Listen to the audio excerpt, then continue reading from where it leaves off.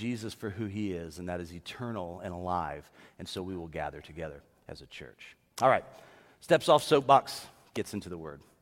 Luke chapter 2. You know, I think perhaps you're like me, and there's an occasion, sometimes it's known, sometimes it's surprising, where you need to have your perspective on something adjusted. Have you ever experienced that? Okay, just me. That's great. Cool.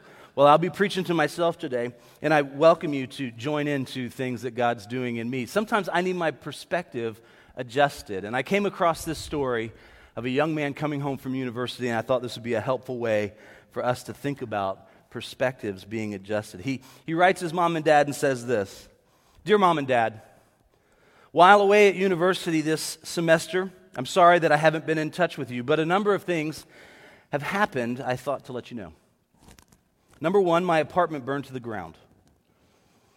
In seeking to rescue a few things from it, I broke my leg and ended up in hospital. And while I was in the hospital, I met a wonderful nurse. She and I were married Saturday afternoon. My friends assure me that despite the fact that she is 20 years older than me and doesn't speak the English language, it will not be an inhibition for our relationship in any way.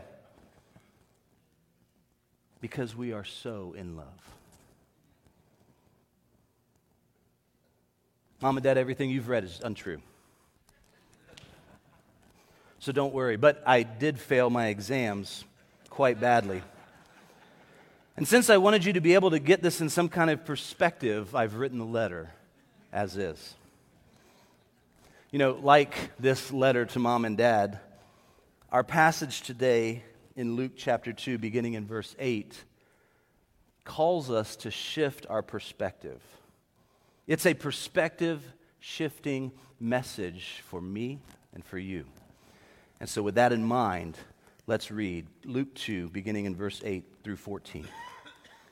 "And in the same region there were shepherds out in the field, keeping watch over their flock by night. And an angel of the Lord appeared to them. The glory of the Lord shone around them, and they were filled with great fear. And the angel said to them, 'Fear not. For behold, I bring you good news of great joy that will be for all the people. For unto you is born this day in the city of David a Savior, who is Christ the Lord. And this will be a sign for you. You will find a baby wrapped in swaddling cloths and lying in a manger.' And suddenly there was with the angel a multitude of the heavenly host, praising God and saying, 'Glory to God in the highest, and on earth peace amongst those with whom he is pleased.'" The angels come in and make a rather dramatic announcement. And you really can't tell the Christmas story without getting to the angels at some point. And so we spent a little bit of time on them last week, so I don't want to necessarily re-preach those points. They are online if you need to. But I do love when certain things come up throughout the week that either relates to something that I just preached or has something to do with what I'll be preaching this week. And this week, John Stemberger sent me this article from the Babylon Bee, which is, of course, fake news that you can trust. "Rookie angel forgets to shout, 'Fear not.'" Dateline Israel, rookie angel angel Raphael, which I guess was one of the Ninja Turtles, I'm not sure, unleashed total panic after forgetting to shout, "Fear not," upon showing himself to a group of Israelites. Now, I'll let you read the entirety of the article on your own. It's hilarious. But I thought the closing line is great. At publishing time, Raphael has reportedly been entered into remedial talking to humans without unleashing utter hysteria classes. Fear not. We are encountering something so majestic and holy and eternal, it's difficult for us to wrap our finite minds around the infinite redemptive plan that we are encountering in Luke chapter 2. That's what we're doing. We're encountering the infinite in this moment. And it can be difficult for us to wrap our minds around it. So rather than focusing on the angels themselves, let's talk a little bit about what the content of their message was. The angel told these shepherds who it was that had been growing in Mary's womb. He's announcing the birth of the Savior. He's the one that is now wrapped in swaddling cloths in a manger. And if we take the three names that are mentioned in verse 11 separately, we understand that the angel describes the baby's job description. He says that he's a Savior.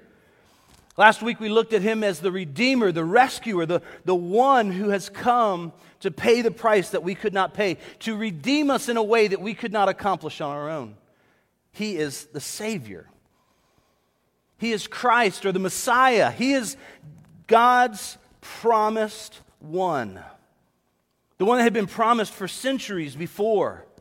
Recorded for us in the Old Testament. The one that all of the Old Testament looks to. He is Christ, the Messiah. That's his title. And lastly, the angel reveals the baby's identity. He is the Lord. He is the one who is superior in authority. He is the one who has a status like no other. This would be similar in language to master. But that word Lord is actually making quite a staggering claim. This angel coming and saying, "This is the Lord." It's using the same word that Greek-speaking Jews would have used to translate the Hebrew word Yahweh. He is the Lord. It's this personal name of God. He's showing up on the scene. He's showing up on the scene as one who has been introducing himself in this personal and close way for centuries to the Israelite people. Now, God is not God's name any more than pastor is not my name. My name is Christopher. If I owe you money or you need something from me. My friends call me Chris. See, God's name is Yahweh. It's the name that was given for those who are close to him.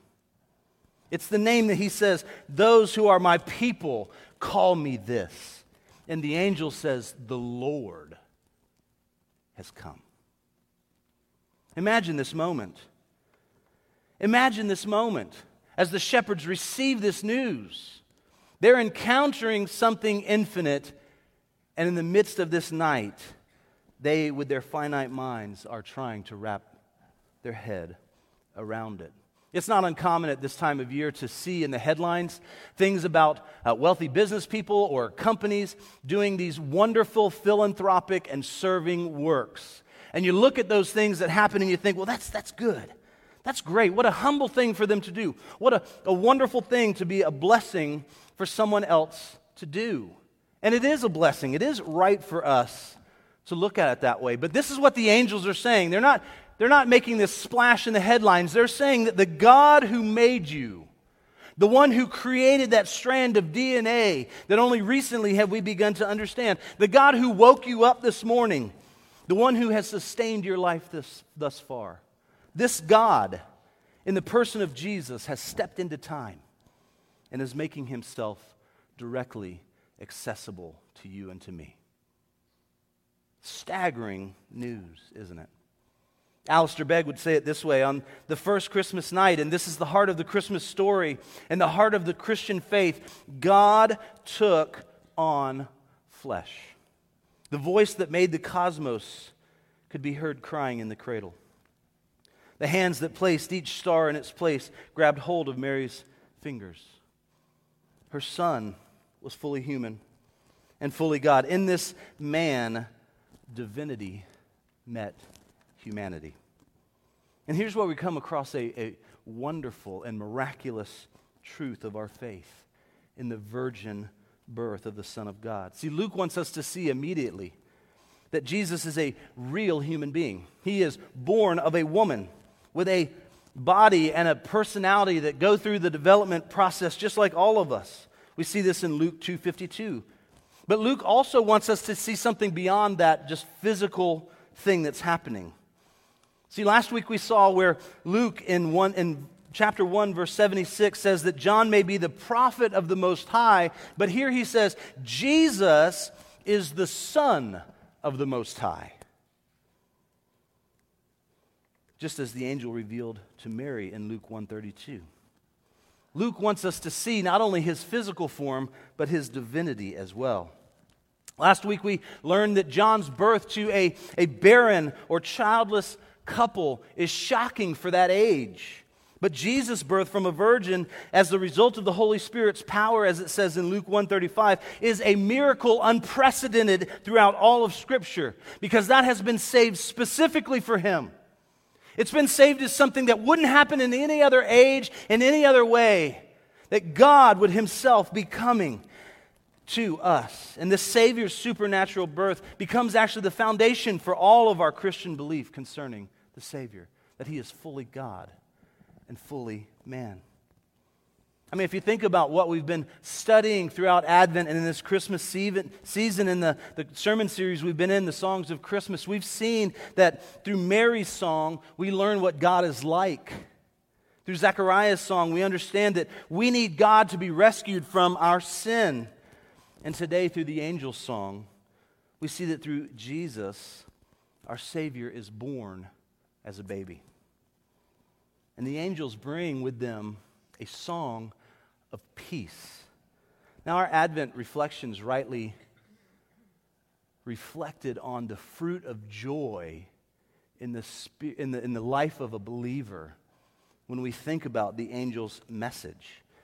But I want to focus on a different aspect, that comfort and that peace that comes through this Savior. You see, peace with God doesn't exist naturally, does it? It's not something we can kind of create on our own. Men for centuries and millennia have tried, and it's not something that they can accomplish on their own. As a matter of fact, so many Christmas specials and songs really try to fit that idea into this neatly packaged with a bow kind of message at this time of year, that peace with God is possible through you. And it's just not true. So perhaps today we do need to get things in perspective, don't we? Perhaps you're like me. When I look at the world around me, I don't see peace. Now, it would be easy for me to talk about headlines here, but even just driving in this morning, my sense was I'm going to make it a little bit more personal. So please forgive if this is a bit unpolished. It's not intended to be uncouth, but can I bring you into my house just for a second? Peace sounds wonderful. It's a difficult reality, though, isn't it? I can't create peace in my own house, let alone with God. I've got 2 boys that are both in college, so I believe one of them still has an assignment due by the end of the day for finals in college. I have another that got on the plane this morning, and he's actually in the air right now headed to California. So when I look at my calendar and I look at my family, I don't see peace. My daughter's heading into finals in high school this week. My house is not peaceful from a calendar standpoint or academically right now. You may think, well, yeah, but I mean, like, that's not the only way that you have peace. Okay, well, let's look at another one. Finances. Got to put a car in the shop this week. Merry Christmas, everybody. The repair came in just under the conversation that Stephanie and I had about if it's this number, we're going to have to look for a different vehicle. If it's this number, we will consider making that repair. And guess where it landed? You know, because used car shopping and having to make decisions about vehicles at Christmas time, peace on earth. Last night I was taking a walk, and it was quiet, and it was that weird Florida cold. Good, you get it. And it was quiet until the sound of a siren up the road pierced the night. Peace was broken. Maybe you're like me. Sure, your calendar, your financial things, or the things that just kind of break through to distract you from a peaceful moment are different, but you know exactly what I'm talking about. I would love to think that there's peace amongst my family. I fear as a dad that week that we're closed as a church because I'll be home with my family, which is a really great time for me to be a jerk as a dad. And I want there to, or to swing the pendulum totally the other way where it's like I'm just the fun dad, that my wife is like, stop doing that. Like, don't just be the fun dad and don't be a jerk. Like, be here. Now you know how to pray for me. But I think the laughter exposes We all experience that, don't we? Peace on earth is difficult. Peace with God in and of ourselves is impossible.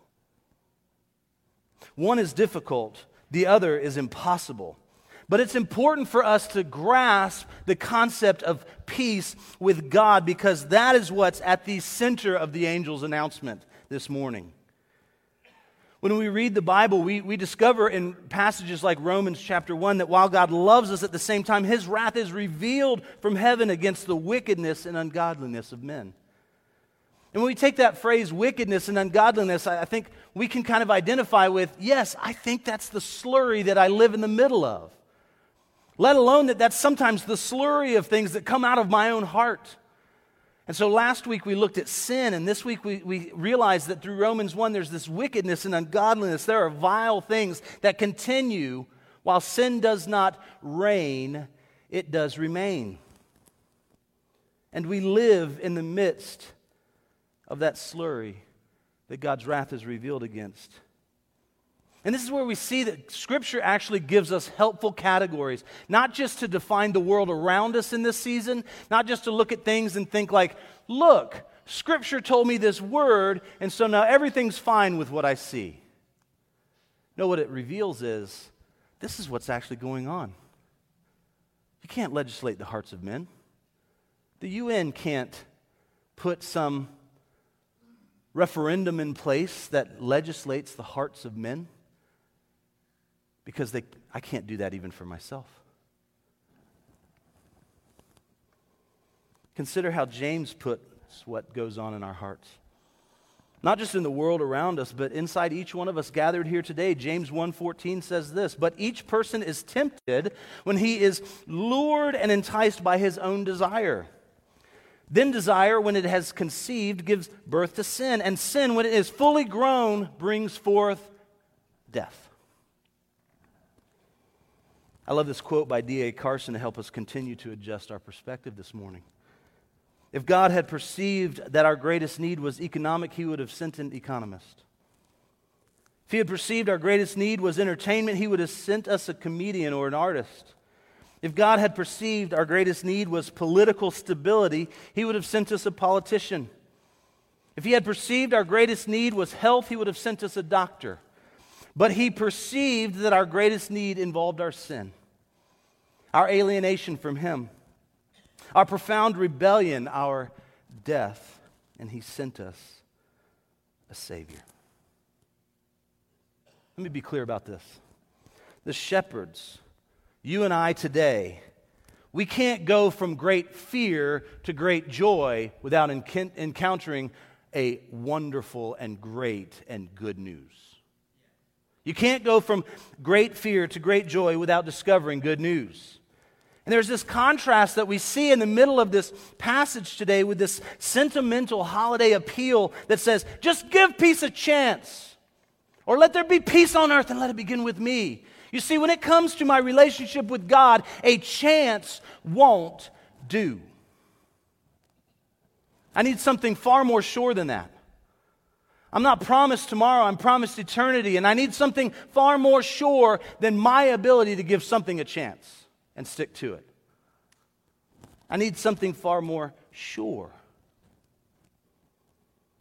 Dietrich Bonhoeffer would say it this way: our entire life is Advent, a time of waiting for a new heaven and a new earth, to see peace on earth and goodwill among people. But peace with God is not natural for us. And I can't bring it about with my own efforts. So the angel's song helps us to understand this truth. Jesus came to make peace with God sure. And He brings us into that peace perfectly through no effort of mine. He makes peace with God secure. Not my efforts, not my ability to usher that in. And then we see the shepherds respond. Look at verse 15 with me. When the angels went away from them into heaven, the shepherds said to one another, "Let's go over to Bethlehem and see this thing that has happened, which the Lord has made known to us." And they went with haste and found Mary and Joseph and the baby lying in a manger. And when they saw it, they made known the saying that had been told them concerning this child. And all who heard it wondered at what the shepherds told them. But Mary treasured up these things in her heart, pondering them. And the shepherds returned, glorifying and praising God for all they had heard and seen as it had been told them. You know, the shepherds, they get a kind of an interesting place in the Christmas story, don't they? I mean, Abel was a shepherd all the way back in Genesis. Shepherds have been around forever. They've been around for a long time. Shepherds have kind of been on the scene, but then they kind of get marginalized, don't they? They get kind of be the outcasts. And then somehow they get an angelic visitation with this good news that helps transition them from fear to joy, because they become the first Christians on this night. They become the first Christians because they receive the good news, is what verses 15 and 16. They receive this good news. And with their simple faith, they just say, okay, we've heard this good news. Now let's go and do what they told us to do. They say, let's go and act on this. What a simple faith they have. They don't sing a song like Mary. They don't need a star. They're not like the wise men that we see in Matthew chapter 2 that kind of lose their way. They get right there. And so you know what? This Christmas, I would rather be like the shepherd in simple faith than the wise man that knows all these things and still somehow can't find my way to the Savior.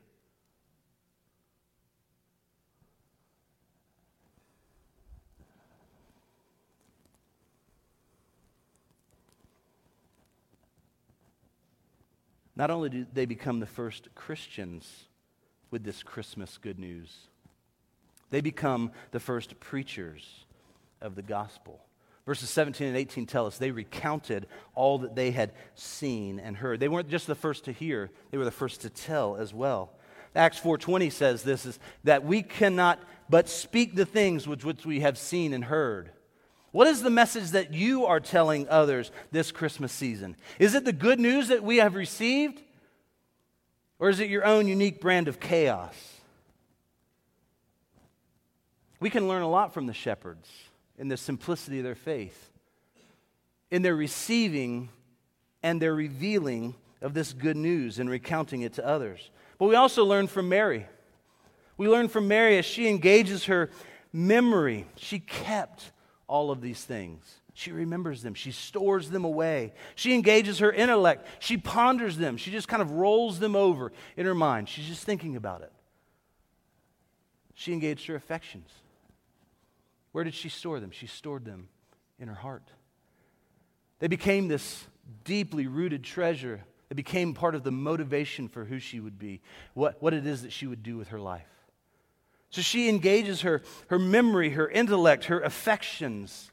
What is it that God is calling you to engage today for His glory? Is it something where you need to continue to invest in that rich deposit of what God has given us, where He has entrusted us with the good news of the gospel? Is it something that you need to learn how to ponder and to meditate on more than the things that your mind lets tumble through it on the regular? Is it the way that you are going to engage your affections, where you realize that you have become stoic in your own faith, where you know a lot of things, but it doesn't move you in any way in this season? What is it that God is calling you to learn from Mary in this season? But lastly this morning, let's look at this. The shepherds rejoiced. Here we have this declaration that happens. They rejoiced at the good news that had come to them. Oh, they had seen and they had heard. And so what is their response? Their response is to rejoice through reverent worship, glorifying and praising God.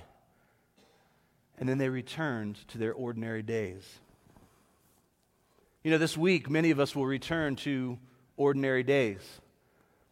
There's an extraordinary amount of things that we try to cram in around those ordinary days, but many of us still have jobs to go to this week. Many of us still have things that must get done at work to get ready for year end.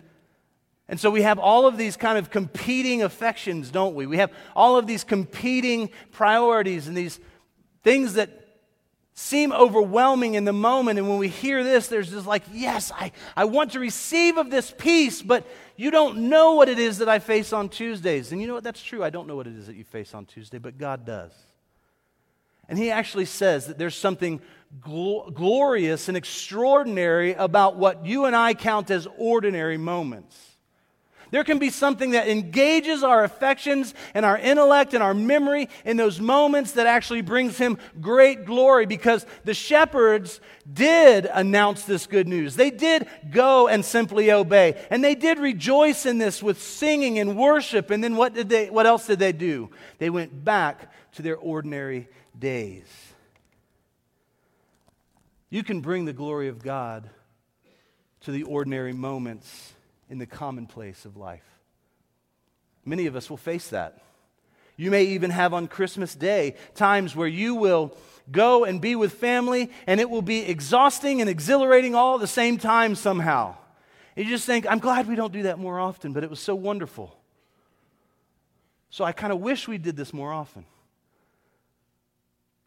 Those few hours together will be exhilarating and exhausting, and I think that there's something wonderful about that. But there's also something wonderful about taking those moments into the ordinary days as well. Now, many of us have favorite Christmas songs. Songs that will get us into the holiday spirit like no others. And others we could go a lifetime without hearing again. Now, CCLI, the music licensing that we do use here at the church, ranks the Christmas carol, Angels We Have Heard on High, as the 5th most popular Christmas song. And commenting on this carol, the modern hymn writer Keith Getty says this: "What must it have been like for the shepherds to witness a sky full of worshiping angels 2,000 years ago? Oh, it must have been incredible." With this carol, we are invited to join in with their worship and to add volume to the heavenly sound as we declare the birth of our King. A great Christian life or a great sermon or a great song have a way of showing Christ to be so vast and so glorious that our response can only be to humble ourselves, to bow down on bended knee, and to acknowledge and be in awe of the greatness of God. And he goes on to say, I think this carol enables us to do so really well. See, as the angels gather in the night sky, they proclaim, "Glory to God in the highest heaven, and on earth, peace to those on whom His favor rests." That's where the song's memorable refrain comes from. In the line, "Glory to God in the highest heaven," translated into Latin, the original language of this carol, becomes "Gloria in excelsis Deo." Gloria in excelsis Deo. And it's sung with that prolonged O of Gloria. But it captures something of the joy and the reverence of heaven in that moment. Now, some Bible translations use the phrase, "on whom His favor rests." Others use the phrase, with whom He is pleased." Perhaps you're more familiar with the King James Version, "Glory to God in the highest, and on earth, peace, goodwill toward men." I think the KJV misses something in that one. And as a church, I want to call us not to forget this critical aspect of the angels rejoicing. And that's God's pleasure and His favor through Jesus Christ toward you and me today. See, we have to acknowledge that the only way for a sinner, one who is unholy, to be in the presence of the holy and pleasing even to the holy God is to be clothed in the garments of salvation, dressed in the perfect, God-pleasing righteousness of Jesus Christ, the one and only Son in whom God declares He is well pleased. So this morning, church, would you stand with me? And as you stand, let's sing together. And in so doing, we know that we simply join with the song that is already happening, because consistently throughout Scripture, what we see that the angels are singing around the throne is this: "Glory to God in the highest heaven." So today, church,